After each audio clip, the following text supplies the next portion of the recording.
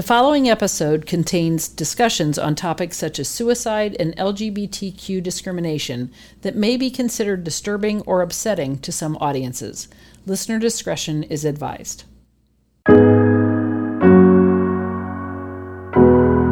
Welcome to the DE Talk podcast. Tune in for dialogue between HR experts to amp up your HR strategies. Don't worry, we'll mix in a few laughs as we know you need it.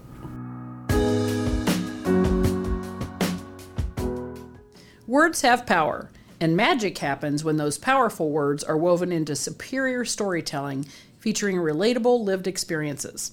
Samantha Smith is an internationally awarded public speaker, author, first responder, and LGBTQIA+ activist who is such a story that motivates and inspires those around her. So much so that when she entered into the 2021 Toastmasters International World Championship of Public Speaking, she placed in the top 28 of 40,000 plus speakers for her impactful, courageous speech, Last Call. We first became aware of Samantha's story when she was featured in a Texas LGBT Chamber of Commerce newsletter. And after we connected, we knew we had to share her journey and inspiring message with others. Let's dive in and get started. Sam, welcome to the DE Talk podcast. We are so happy to have you join us today. Oh, goodness, with that intro, I feel like I certainly have a lot to live up to, but I am excited to be here with you all. I appreciate the opportunity to get to chat a little bit with you. So, yeah, I'm ready to go. Well, and we're excited because in this podcast, you will also find the Last Call video that we are adding to this podcast. So people listen to that as well. So that's awesome. So I think people need to pay attention. That's amazing. Yep, we're pretty excited about that too. So, Sam, why don't you share a little bit about your backstory? It's my understanding that you were a former police officer on the East Coast and then in Texas. And, you know, first and foremost, thank you for everything you've done and the sacrifices you've made. Second, why don't you share a little bit about your experience as an LGBT police officer? Yeah, absolutely. So, first of all, truly my pleasure to have had the opportunity to serve. You're spot on. I started my career in law enforcement in Northern Virginia, right outside of Washington, D.C., for a pretty larger department. And I'll say there, I wasn't actually out when I started. I was still married to a man. I was married to the gentleman that I went to high school with and had a child with. And so, but there were people within the ranks, within higher ranks, captains, lieutenants, and so on and so forth, that were out. And I can remember thinking as my life was kind of changing, I did come out while I was still at that department towards the end of my time there, that it felt good to know that there was a safe space for folks like me in leadership positions. Definitely made a huge difference for me. And then when I transitioned and moved down to Texas, where I currently reside, that was a little bit different. I served for about 2 years in Texas before an injury took me out of law enforcement ultimately. But definitely a different world here in Texas in being somebody who looks like me, somebody who's not shy to say I'm married to another woman happily. It was a different atmosphere. There certainly wasn't any out people at my specific department, at least. I worked for a smaller department. So that was a little bit different, certainly a little bit different here in Texas. But yeah, it was a great experience. Nonetheless, either way, it was an honor to be able to serve in both departments.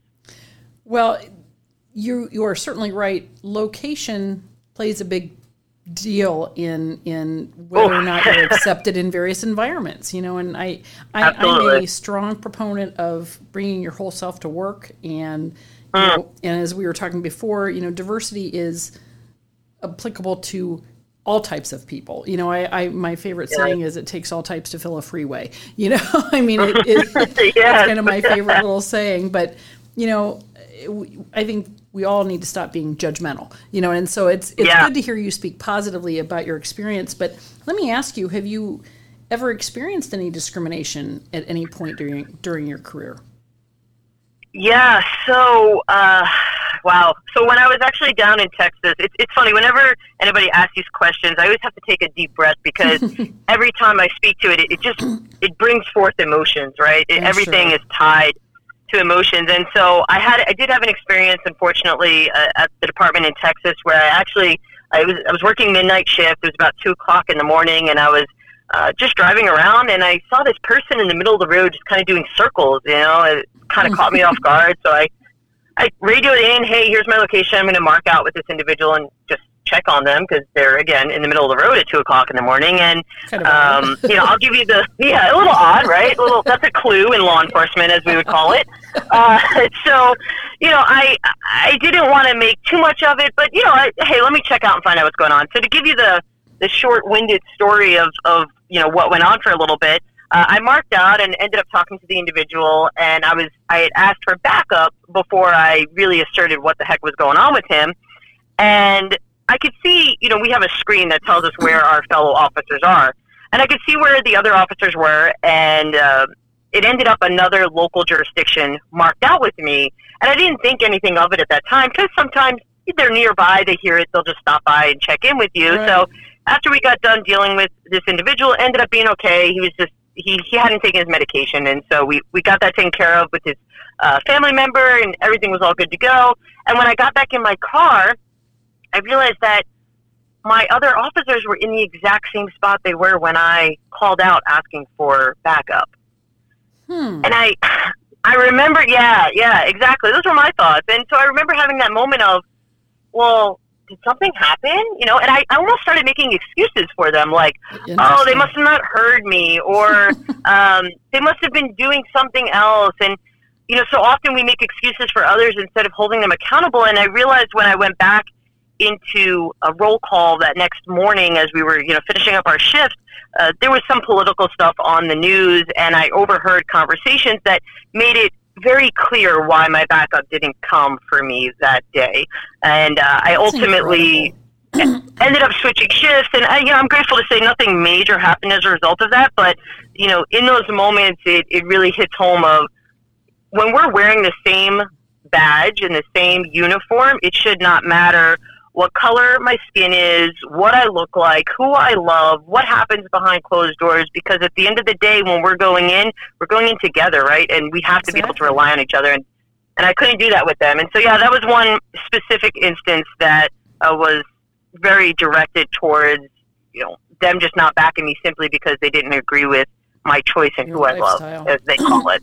Absolutely. And it's kind of like, you take an oath, I think, to serve and protect, and doctors take an oath to do no harm, and gosh, it's one of those things that's really doing their job, doesn't matter what your personal preferences are, so. Yeah. I mean, in the perfect world, those oaths would ring true and people would abide by them regardless of their preconceived feelings or opinions. Unfortunately, you and I both know that's not the truth, and it goes across, whether it's law enforcement, first responders, doctors, lawyers, judges, anybody who takes an oath of some sort, we know that it just doesn't always, they're not always able to uphold that oath due to their own, again, filters that they bring forth to the day-in-day life, which is sad and it's unfortunate. Yeah, it really is.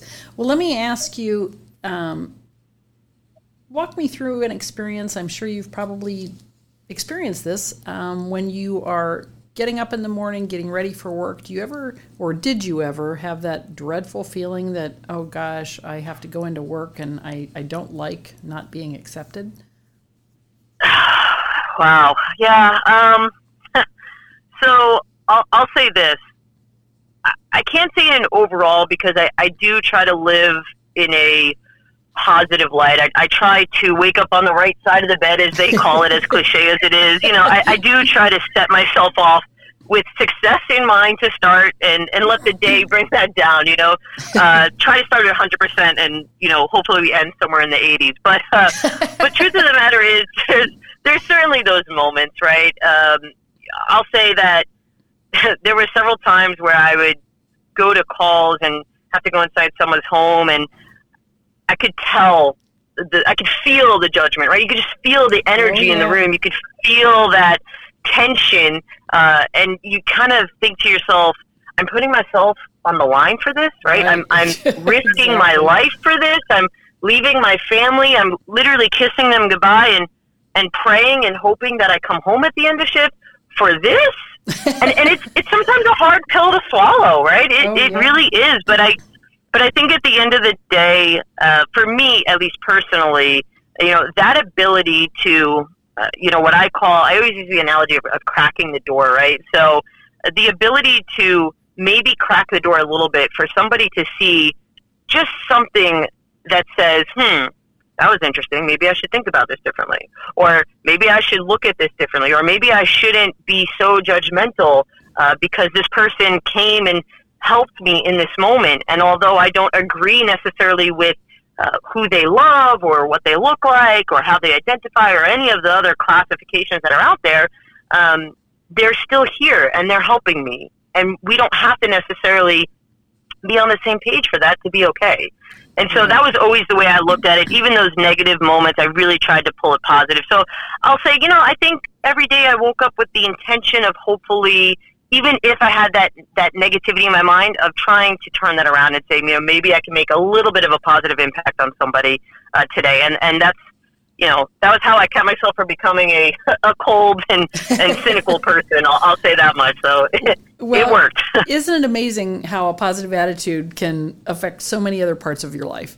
Oh, goodness. Yeah. And it's too bad more people don't keep a positive outlook on things. It really does make a difference. And we kind of call that, when you say just like cracking the door, we call it kind of the camel's nose under the tent, kind of get a feel for what's going on. So, after your law enforcement career ended, you decided to transition into corporate America.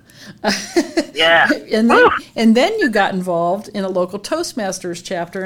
And what I had told you, I did that way back when I was young and actually in my first job out of college. And boy, did I learn a lot. So there's a lot to unpack there. Why don't you tell me a little bit about your transition into corporate America and actually, one of the things that we really focus on here is culture and trying to help our member companies when they're trying to hire individuals. How do you showcase your culture? So when you were searching for jobs, were you focused on finding an employer that was LGBTQ friendly, or did you focus on the job and it didn't matter what company it was? How did you decide? Yeah. So let me unpack a little bit of that. So certainly transitioning from law enforcement to what we would call a civilian job was scary. Sure.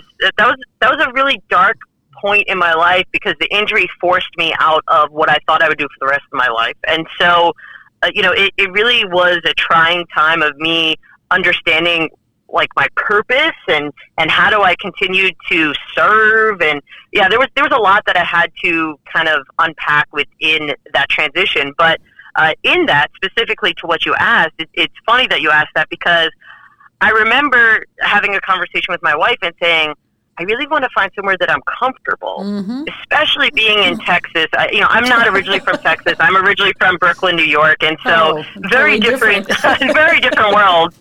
And while I respect location has a lot to do with it, I'm also cognizant that I have some control over it. And so when I started the transition into the corporate world, I said, this is important. I want to make sure that I find somewhere that I can be accepted. I don't want to be walking in and them calling me sir on my first day. Exactly. And I've dealt with that so many times. And so I was on, just the normal job searching websites. And I'll never forget, I was looking at some jobs, and the job I ended up taking, I scrolled to the bottom, and where it'll always say, like, we do not discriminate against, veteran status, age. Yeah, there you go. I'm sure you're familiar with it. Oh, yeah. This one literally said sexual orientation or gender identity, and then it had a little LGBT tag there, and I was like, what?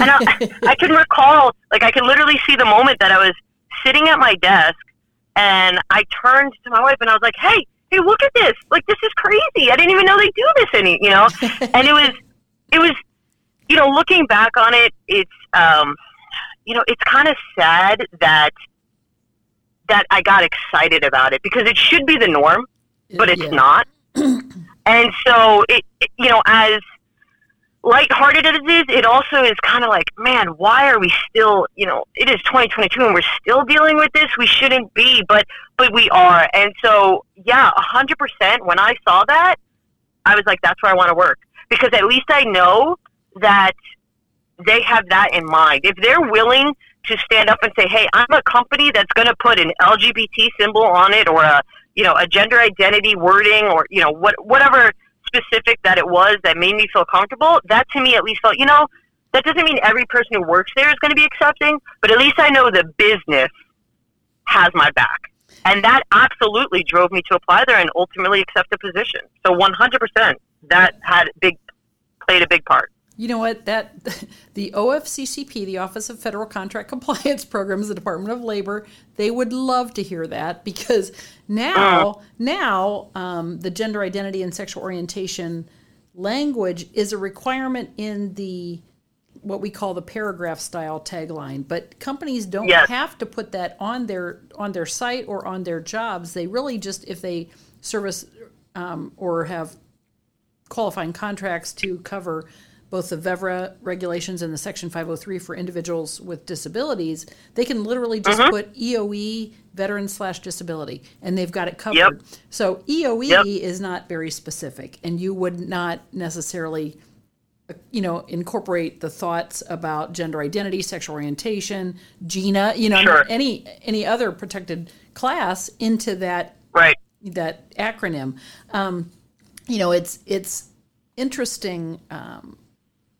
That's an actual perfect example of why the paragraph style is so incredibly important. So I'll have to show 100%. 100%. That drove me. I literally was excited and then was like, okay, I'm going to apply. And, when I was offered the position, I felt confident going in before I even met one person that I had some level of support as a marginalized group going in a location that I know is not as open to who I am and who I love. So 100%, it made a huge difference. That's really good news, and I will definitely share that. That really goes a long way. So you mentioned when you actually spoke to our team about being involved in an LGBTQ employee resource group, and we have a lot of employers. We've actually had presentations on ERGs and employers that are constantly looking, about how to grow those ERGs.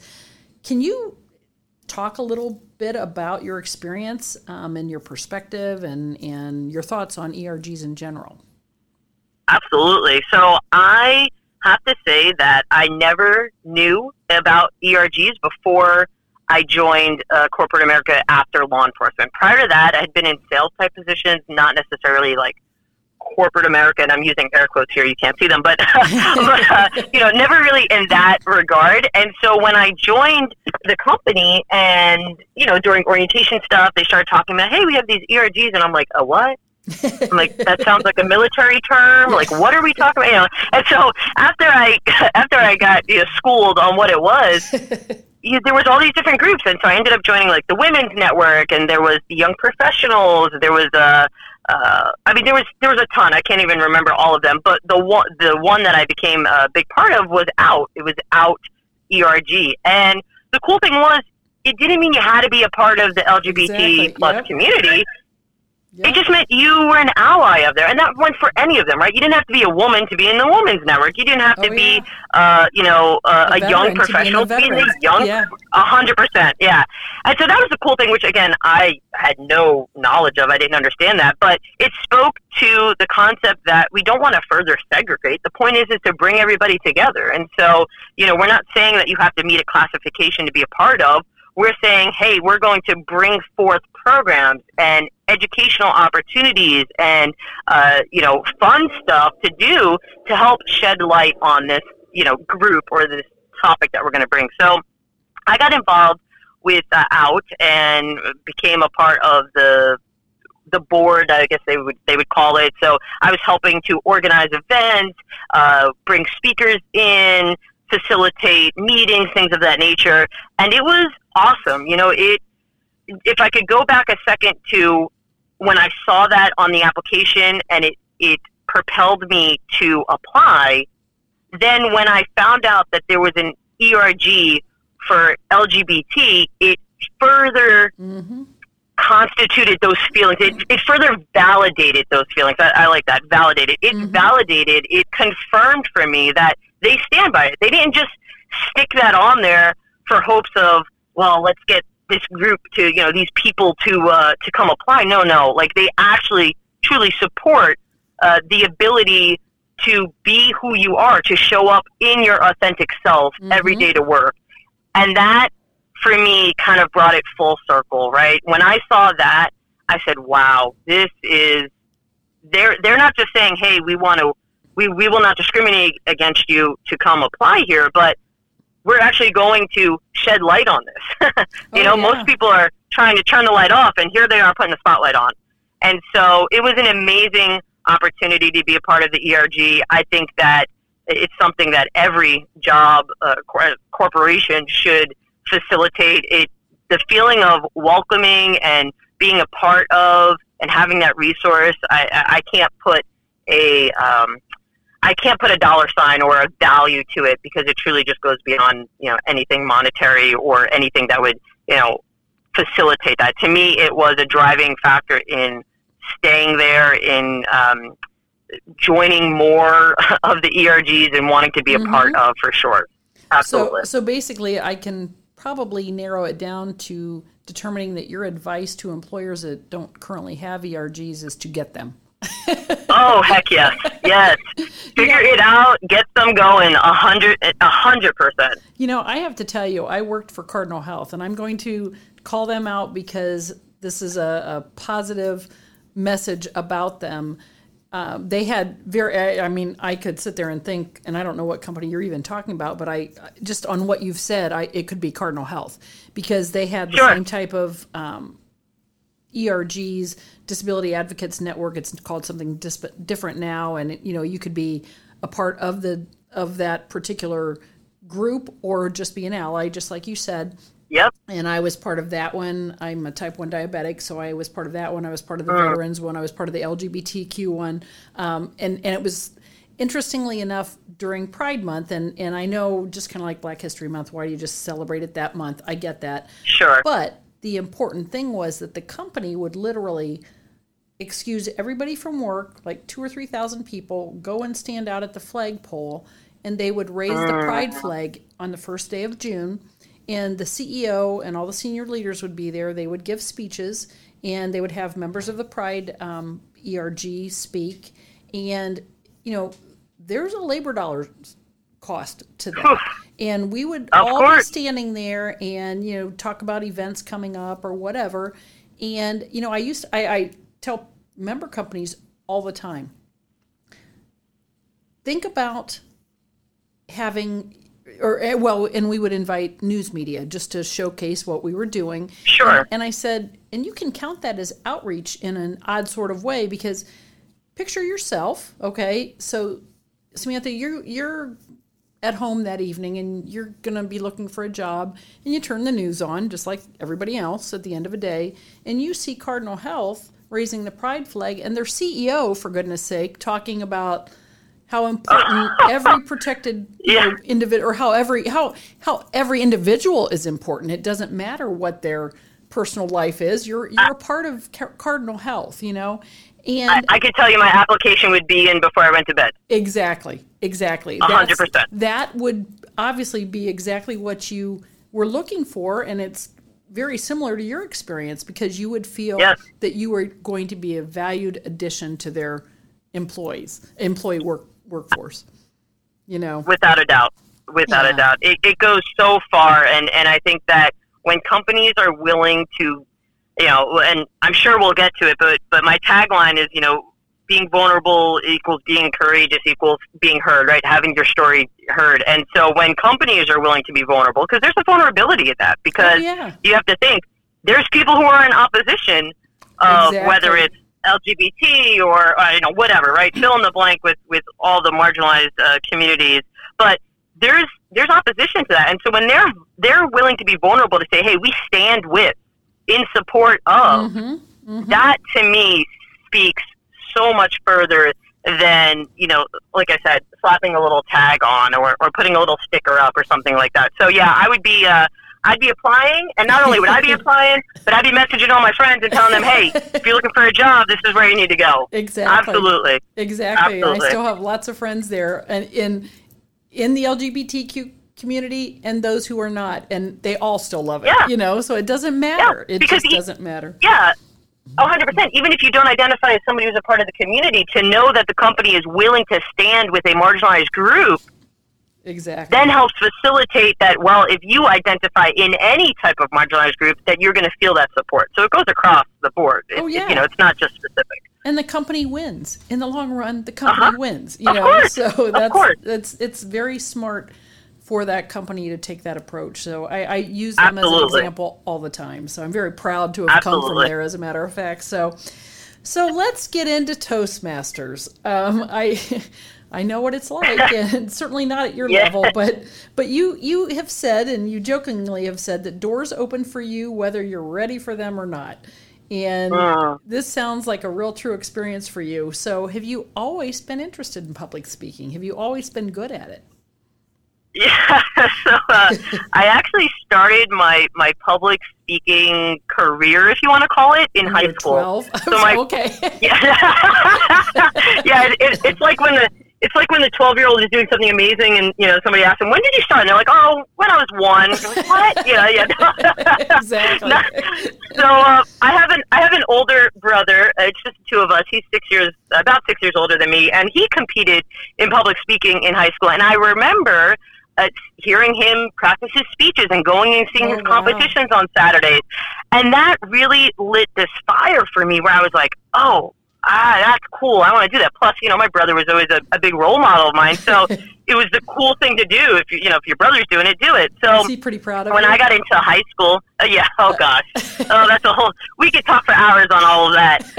Well, we will eventually. But yes, no doubt. So when I got into high school, I joined what was called speech and debate team or forensics. Yep. And I got involved with duo interpretation, which was essentially, as it sounds, duo, right? It's two people, and you're essentially just giving an act, as I would call it. I mean, it really was like going to a show. And so you weren't writing your own speeches. You were rehearsing and giving a speech that was already written by somebody else out of a book, a play. There's so many different places you could find.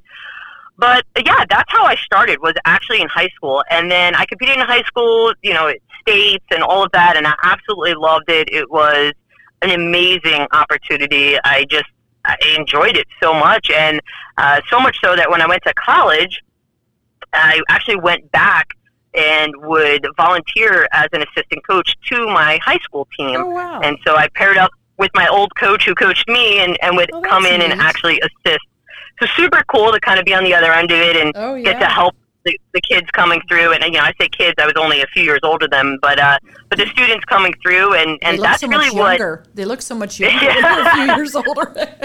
Yeah, when you graduate, you think you're, one day later, and you're like, oh, I'm an adult now, you're a kid. Yeah, that language changed real fast. Exactly.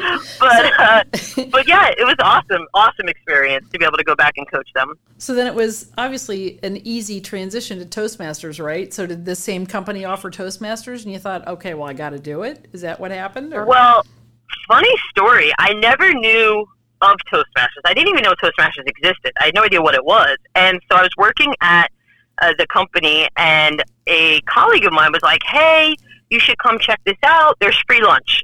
And if anybody knows me, I know free lunch, you had me at free lunch. You could have said anything else, but free lunch was it. I was in it, beeline for that room. And so, unbeknownst to me, it was kind of where Toastmasters would do a... You were going to pay for that. Yeah. Oh, yeah. I was going. Yeah, there was no stopping me. And so... So I show up in the room, and they did like a mock-up of a normal meeting, just in a shortened version, and somebody gave a little table topics and a little bit of this, a little bit of that, and I was like, where has this been all my life? How did I not know this existed? Because I love public speaking. I call myself like a public speaking nerd, and so I, of course, signed up immediately. And it's really interesting because I'd love to say that that was, 10 years ago. That was 2018. Oh, I only joined Toastmasters in 2018. Oh, my God. And I signed up and in Toastmasters, not to go off into this whole big thing, but there's pathways, and you choose a pathway, and within the pathway, you give these different speeches.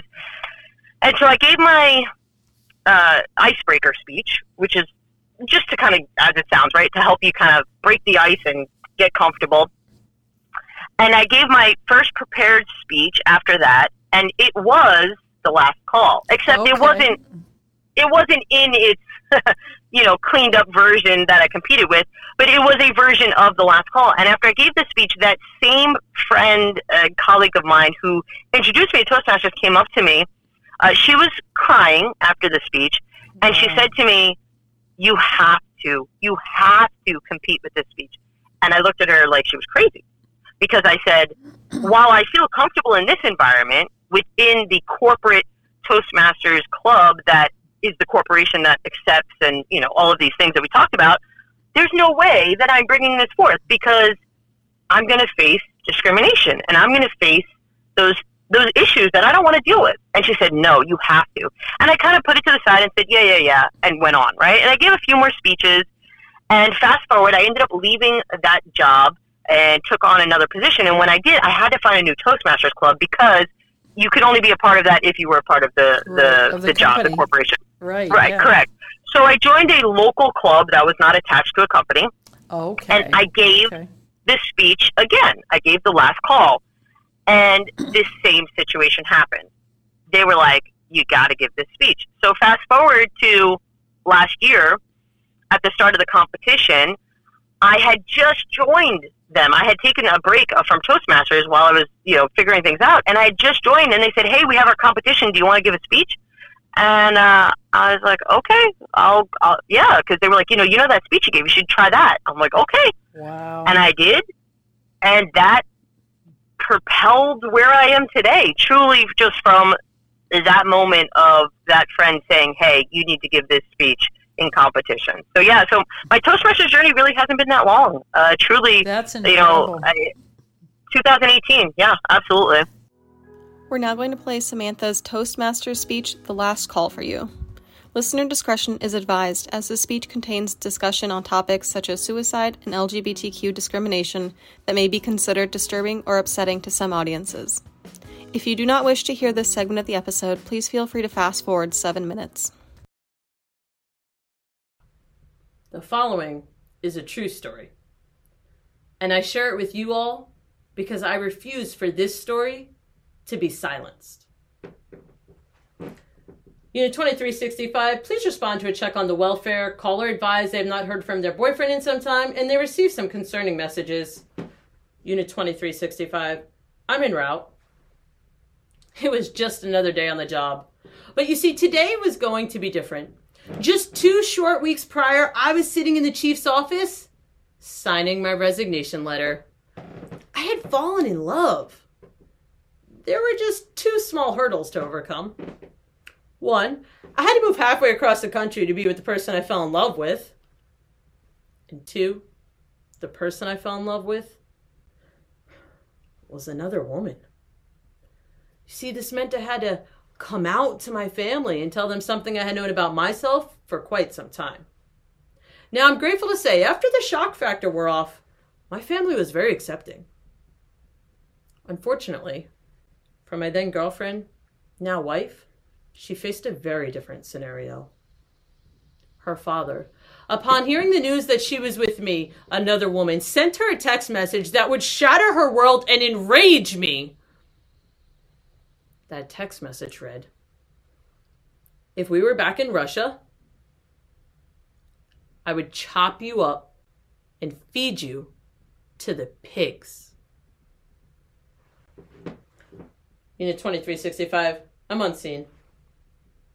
My partner and I arrived to a 3-story complex, and we were immediately met by the caller, who was a bit frantic, explaining they hadn't heard from their boyfriend in some time. A neighbor stepped out who actually knew the caller, so they went ahead to sit with them while we went forward to investigate.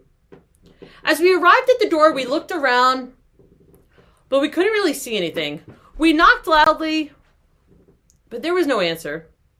Based on the situation, we were given permission to go ahead and make entry. I positioned myself in front of the door as I drew my service weapon and I dropped my shoulder, busting and yelling, "Police! Police!" I was immediately looking in a living room. While my partner advanced forward, I turned once behind him, and once again, as I was staring down the hallway, I heard the sound click. Now, in law enforcement, that's a good sound. It means my partner holstered his weapon. There was no longer a threat. So I went ahead and holstered my own. I was about to exit out of the apartment when I heard him say, "Hey, come in here." I took a few steps forward and I found myself in the doorway of the master bedroom. Now, it was dark, but there was just enough light peeking through the blinds when I saw the body. A young man was laying in the bed. He had a bag over his head with duct tape around the bag, and a tube slithered underneath the duct tape. That tube was connected to a tank on the ground. That young man was deceased by suicide. Unit 2365, go ahead and roll medics to my location. We have an apparent suicide. Had been a cop for about 4 years at this time, and I'm grateful to say had never actually found someone deceased on a suicide call. But this was a crime scene, so as I began to exit out, I found myself back in that living room, and a piece of paper caught my eye. I went over to the coffee table, and I began to read what appeared to be a suicide note. See, this young man described how life in general was just stressful. Everything from work and friends and family. And then it hit me. You see that caller? That frantic caller who was so concerned about their boyfriend? Was a man. And this young man went on to write that he ultimately took his life for being rejected because he's gay. Could have easily been my wife writing that letter simply for living authentically and loving me. You know, my wife and I, we've faced many moments of discrimination over the years. Everything from verbal arguments and awkward stares to even the need for a protective order for the safety of ourselves and our children. And it is 2021, and we have come a long way since the Stonewall riots in 1969, but we have a long way to go. You know, we share 3 beautiful children together. Our 11-year-old son, he described to me one day as I stood there at the bus stop proudly that he got into a verbal argument with another student. You see, this student told him that couldn't be me, his mother, standing there. No, that must have been his father, maybe his brother, an uncle or a friend, or simply just any other man. All because I have short hair. Our 17-year-old son, he should never be concerned about going to high school and facing a bully just because he's proud to be a young gay teenager. No person should ever face judgment or ridicule for who they love or how they identify. So I stand here. I stand here in vulnerability, and I stand here in courage. And I implore you all to push past the hate, let go of the judgments, and simply just love one another, because someone's life depends on it. You see that young man? That young man who laid in that bed with that bag over his head and the tape around his neck? His life depended on it. My own wife whose father sent her a text message and said he'd rather see her chopped up and fed to the pigs. Her life depends on it. And it could be anyone. Your own mother, father, brother, sister, friend, colleague, or even your own child whose life depends on it. Unit 2365. I'll be 10-7 for the last time.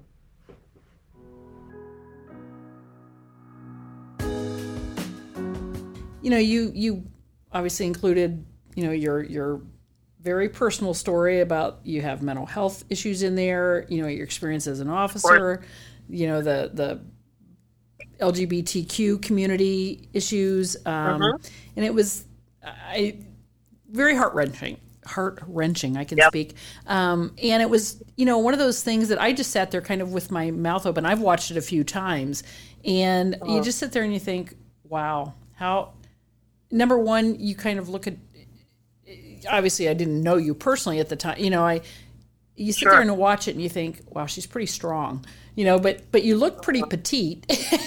and then, and then, think about the difficulties that you had to face and the comments to your wife by her father. That, talk about heart-wrenching. That's what just kind of grates on your stomach, and so I think when it's a personal story, it's probably easier, but it's also a lot more difficult because it's a personal story, so anyway. I'll say when I got to the point of giving that speech, when I started in the competition with it, I actually didn't get through the entire speech. So I can recall when I started practicing it and I really started fine-tuning it and made it what you know it to be today, I would only get to certain points and then I would break.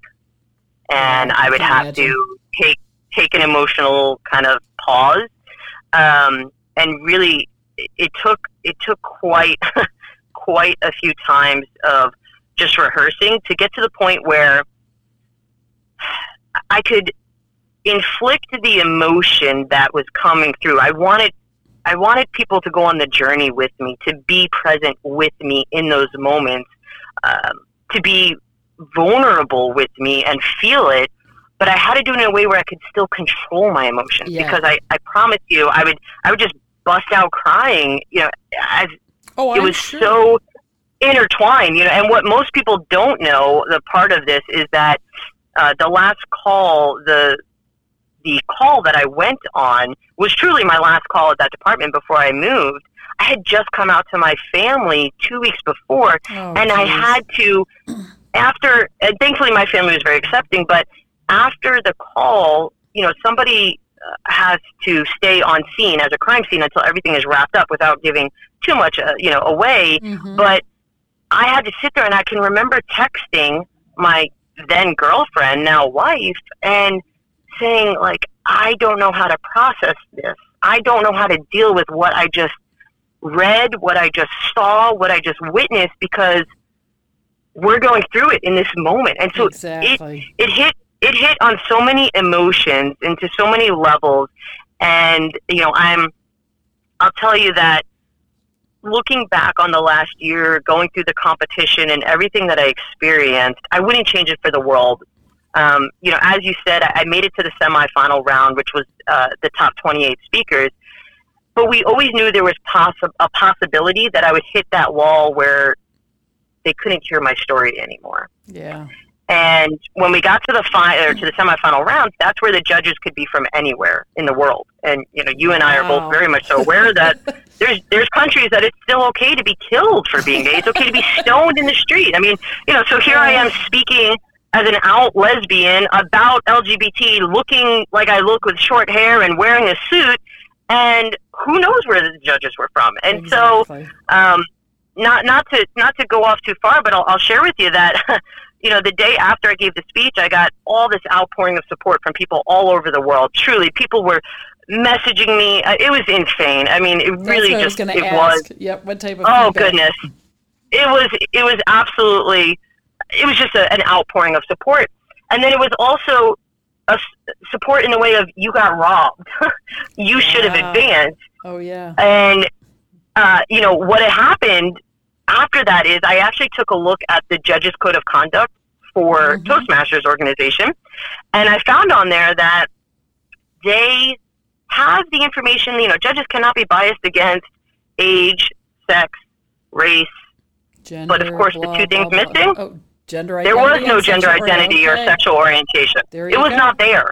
There you go. And so I realized, we have a problem. And so I actually wrote Toastmasters headquarters. I wrote them an email and explained everything. And documented all of this and sent it to them, and they corresponded back with me that they were going to take a look at it, and they just had their meeting in November of last year, and I just found out about a month ago that they adopted the language and have now changed it. So forevermore, good. Gender identity and sexual orientation is included in the the Judges Code of Conduct for not being able to be biased against. So again, those are words, right? We know that doesn't necessarily protect us, but at least it's a step in the right direction. So yeah, that language has been adopted on the international level. Well, you know what, and that's very, very good, because the way I look at it is that if they would judge against a person, that was in a gender identity or a sexual orientation that they disagreed with, then they darn well better have a legally defensible reason for not selecting you. It's just kind of the same with hiring.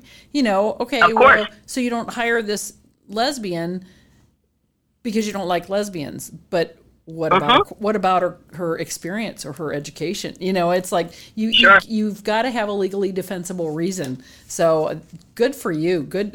That's awesome. And for those of you who don't realize, and I know we talked, you were the top 28, but over 40,000 entries. And so this is like the Super Bowl of public speaking. That's honestly, Samantha, it is just incredible, absolutely incredible. So, especially I still pinch myself a little bit. Well, I have to tell you, you should. You are a spectacular speaker. You really are. But boy, I'll tell you what, Toastmasters is tough. It is tough now. Oh, absolutely. It's the first time I was in, and I belonged for a couple of years. So, I did move forward. But boy, when I heard you were 28th, I was like, wow. So anyway, but listen, I can tell just from speaking to you today that you're a very passionate person, and you seem to put your heart in everything you do. It seems like you've had some really tough times, and I sit there and I think about Last Call, and some of the experiences that you've had are just almost too much for a lot of people. And I think watching the young man who ended up committing suicide, I sit there and I generalize. I know it's inappropriate, but you generalize to how many people that happens to, because of that situation. And so that's a real difficult position for you to be in, to have to watch that happen, especially when you're going through some of that yourself, and watching what's happening to your friends and people that are important to you. But it seems like you're a real catalyst for change, and you do have a strong voice. The fact that you were able to write to Toastmasters and get your point across, that's pretty incredible. So you've talked about public speaking, and it gives you the ability to make an impact, all over and to a lot of people. And you're in Texas now, but people all over the country are going to hear this podcast. And I know you've done other podcasts as well. So how do you continue to be such a positive change in your community?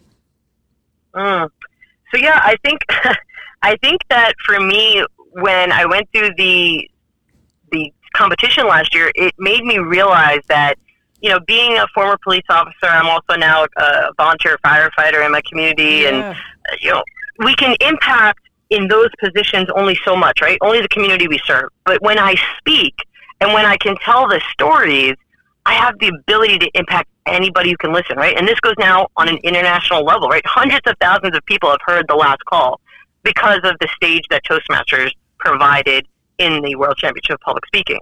And so when I look at how I continue and where I am today, I've actually just released about a month ago my first book. I co-authored a book with a former sergeant of mine. The book is called Killing Law Enforcement from Within the Ranks, and it's available on Kindle and Amazon and all that. It actually just went best-selling. And so it's a short book. It's an opportunity to give folks an insight to within law enforcement, how we're not supporting each other. And obviously I speak to some of the stories you've heard and that I've shared with you today, and some others as well. And I'm in the works of writing my own book, my own personal story, to continue to be able to tell the story and to be able to continue to be that catalyst, as you said. I think that, it's not always my story, right? I'm just the beacon for it, right? My piece, yeah. That's it, right? My wife and what she's gone through. I feel honored to have the ability to share some of that, because it's an opportunity for others to relate, which is unfortunate, but that's the truth. And also, the ability for others to realize that it's okay. And so I'll give you a brief example. I was keynoting a leadership conference last week, virtually in Canada. Wow. And I always do a question and answer session. I think it's a great opportunity to have interaction and to really allow folks to share. And I had an individual who came onto the platform to speak, and they shared that, for the first time publicly, they shared that they identified as a trans woman. Wow. And Okay. I stood there in those moments, and I was like, this is what it's about. This is the opportunity that I can provide for somebody to feel safe, to be themselves, their authentic selves, their true selves. And the topic I spoke on was like leaving your legacy, and how do we be vulnerable so we can be courageous, and all of these things. And when that individual shared that, and it's not always good, right? I've had during question and answer, I actually had somebody this past week who came on to and decided to tell me that he started quoting Bible verses and telling me that, Adam and Eve and all this. And I tell them, just like I would tell anybody, that you're safe to share what you feel that's on your heart. And if that's what you feel to share, then I receive it. And I thank you for sharing. And we move on, right? I'm not against any of that. But in those moments when I have the opportunity to share and I can hear from the folks, that's really when I realize how impactful being willing to be vulnerable and share my story and the stories that I've experienced in others comes through. So, writing the book and continuing to share those stories is huge. I actually have recently been awarded representation by the College Agency. It's one of the college agencies in the U.S. that book talent for the colleges. So I now get to go speak to universities on this, awesome. and speak to our youth and do, keynotes and opportunities to speak with these college-age students in regards to diversity and equality and all of these things. And so really that's how I continue to spread. And that's when I say that doors open even when you're not ready, because I promise you that when I gave this speech the first time last year in the competition, I would not have been able to articulate in any way, shape, or form that I'd be sitting here today, that I'd be doing podcasts and being requested as a keynote speaker and talking to college students and you just thought it was a speech you were it's giving just wild. For a competition. That's right? it. Yeah, exactly. I thought I was telling my story and hoping that I might impact somebody. And unbeknownst to me, I've had the opportunity to impact across the world, and it's truly humbling, and it really is. Well, don't sell yourself short. You have a wonderful story, but it's a heart-wrenching story, but it's one that people need to hear. And I think it's stories like that people really listen to, and even if they aren't willing to admit that they really listen, they do, and Yeah. I think there's some introspection as a result, and they think, Oh, wow. Oh, yes. Oh, yes. and I've that's had pretty lots of that incredible. feedback. Yeah, I bet. So, right now, and I know you see it all the time, employers are constantly, I did diversity training over 20 years, and we did 4 hours of in-person training to 22,000 employees and an additional 4 hours of diversity training for all management employees. So a lot of diversity training, and then it kind of died down, and then all of a sudden it's, the flavor of the month. And unfortunately the tragedies of the last few years have brought that need forward again. And, employers are constantly pushing for, diversity and inclusion and belonging and better hiring practices. And they're trying to figure out how to best support their LGBTQ employees, some that are openly out and some that are not. How do you, or what type of advice could you give? I know we talked about your employer and my prior employer, and it's kind of what I tell them is showcase your culture if it's a good one. But what other type of advice could you give to employers? Yeah, so I think not to go back to that same wording, but it's be willing to be vulnerable. This is what I tell everybody, whether you're an employer, an employee, we have to be willing to stand in our vulnerability so that people can relate to us. I was just going to say that. And then, it changes everything. When you're, every time I would give this speech, I was being vulnerable, right? I was putting a target on my back and continue to do so. But when you're willing to be vulnerable, and especially when an employer is willing to stand up and say, you know what, I don't care that I'm in the middle of Texas, and I don't care that I'm in a small town that, people write racial slurs or slurs against LGBT folks or whatever it might be. I'm going to stand up. And that's your life. And I'm going to make sure the voice is heard and say, we support, we encourage, we love, fill in the blank there, but that we want you as you are. We don't want you to hide who you are. And so I really think that it's through those ERGs, it's through making sure that paragraph is there that we talked about earlier. It's getting out into the community. It's being seen in the events. You talked about Pride. My former employer would actually purchase a float for the Pride parade would have shirts made and all of these things. And so, I'm sure some employers go, okay, but there's a lot, right? There's a lot of parades or different marginalized communities to meet. And my challenge to any employer that said that to me would be, and you should be meeting them all. Exactly. Without any questions asked. That should be your priority, because if you want to be able to have a diversified group of employees that really come from all walks of life, all backgrounds, which to me would be the ultimate goal, right? Because then you're bringing, that worldly experience that everybody brings forth is what makes a group, right? That's what makes your company. Exactly. And so when you're willing to step out, when you're willing to be vulnerable and to be seen as walking in the parade, or out there on the TV station talking about whatever it might be, that's truly where I think that employers need to focus their time on. So that would be my advice is be willing to be vulnerable, to stand up for those groups. That's good advice. So now when I get the question in the future, I'm just going to say, listen to this podcast. You can have me on speed dial. I'll get on the phone. Give him my pep talk. Sounds good. Sounds good. So we're getting close to the end. One thing that I've noticed in just reading about you, talking to you, service in your community is just kind of ingrained in you, whether it's as a former police officer, an activist, a volunteer firefighter, dear God. And I just said, and you're so petite. I mean, God help you. and as a wife, as a mom, you kind of put your heart and soul into everything that you do. So what are you working on now that you're passionate about?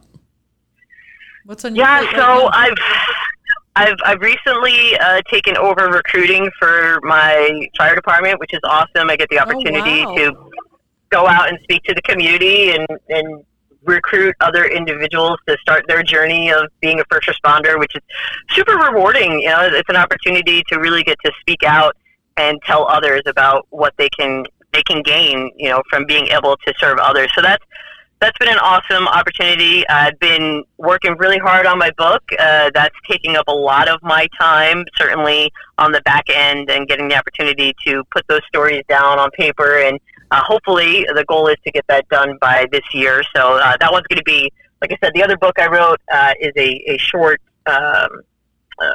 co-author opportunity that I had. So my book's a little bit more in-depth and certainly develops more. So that's been taking a lot of my focus, and really just the opportunity to continue to outreach is really where I'm at. So opportunities like what we're doing right now, getting on your guys' podcast. I've been on a local TV station recently, keynoting opportunities, going out, talking to the university kids, all of these things. To me, I don't care if the audience is 10 people or 10,000 people, because every single time I get to share the story, I get at least a few people that reach out to me and say this changed something for them. I actually had an individual after my keynote write me and say that prior to hearing my keynote, they thought that being an ally was a choice. And they said after hearing my speech, they realized being an ally is not a choice. It is something that is a must. And so here was somebody who doesn't identify as being a part of the community and thought, well, yeah, I could be an ally or I couldn't. And after hearing the last call and hearing my speech around that, that is it. There was no choice anymore. And to me, those moments, it's in those moments that I realize this is why I have to keep telling the story. And then that's where my focus is to continue to keep speaking and telling and being able to share with anybody who will listen. Well, I said this to you before. This is an open invitation for you to come to our annual meeting next year. And I'm also thinking we'll have to stay in touch and hear where you are with your book. And we'll bring those books and let our employers or our members, I should say, get some of those books. So I am so excited to have you at our annual meeting next year, and it will be that much better with you on the agenda. So I appreciate that. I'm very excited. So we will talk definitely about this very soon and give you dates and all that stuff. So I was going to ask you for parting advice, but I think you're going to say something about vulnerability, and I wholeheartedly agree. So I think that's great advice for our members to hear and for our listeners to hear, because everybody hears this, not just our members. But now I'm going to end on with some fun. Not that this, I've really enjoyed this, but this is for people to learn a little bit more. So we end our podcast with kind of on a fun note, and we do 5 rapid fire questions to kind of get to know you on a personal level. Whew, all right, put me on the spot. All right, so all you have to do is say the first thing that comes to mind. So are you ready?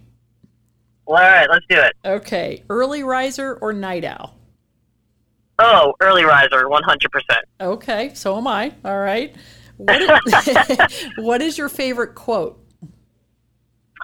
Ooh, so I don't know if it's necessarily a quote. I'll say it's like a saying that I go by, which is, the saying goes, worrying is like sitting in a rocking chair. It gives you something to do, but it doesn't get you anywhere.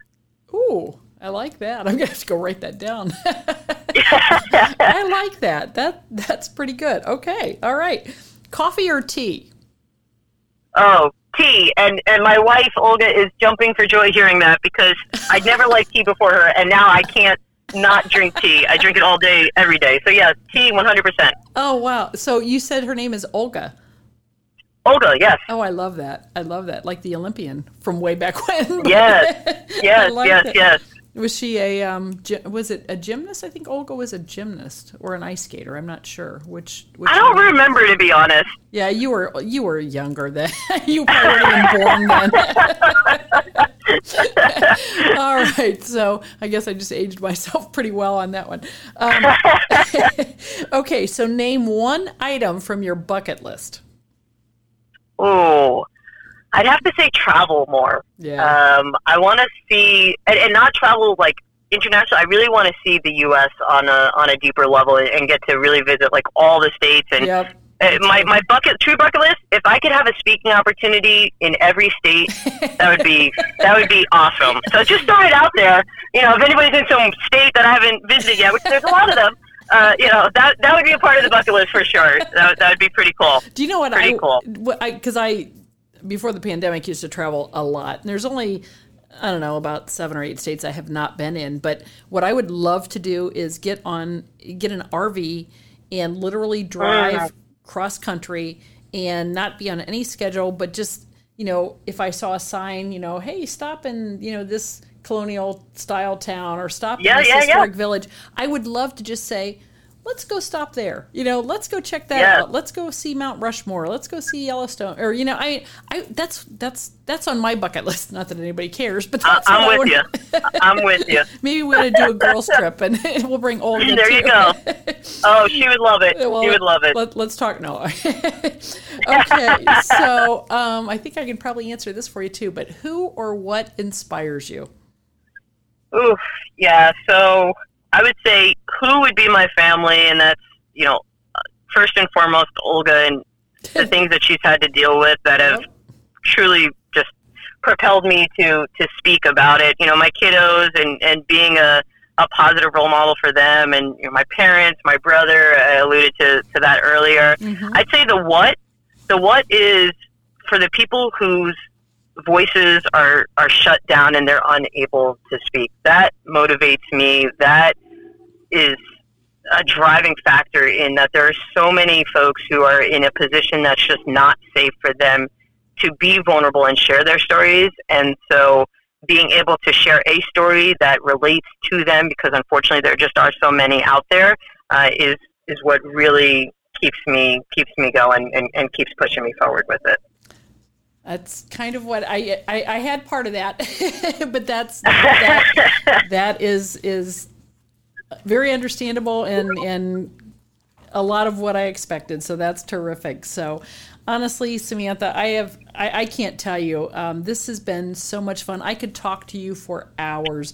It's been a pleasure talking with you and hearing your story and, getting some guidance on how employers can support their LGBTQ employees.